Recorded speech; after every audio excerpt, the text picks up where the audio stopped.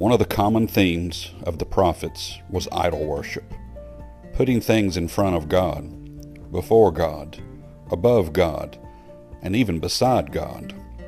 And we know that we can't do that. We know that there's none like Him. And so the prophets worked very hard to try to convince the people of Israel that they didn't need to act like the rest of the world.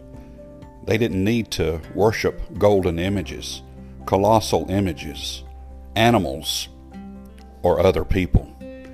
They didn't need to put anything above God. Isaiah was one of those prophets. In Isaiah chapter 46, verse number 5, "To whom will ye liken me, and make me equal, and compare me, that we may be alike?" Way back before time, really, we know the story of Satan himself. Lucifer, the fallen angel, fell to this earth because of idol worship. What was the greatest idol he worshipped? Himself. He wanted to be like God, above God, and unfortunately he took people or angels with him. The third of the angels, it says, were cast out of heaven along with Lucifer, and today we have Satan. And he wants you to put things above God, beside God. He wants you to ignore God.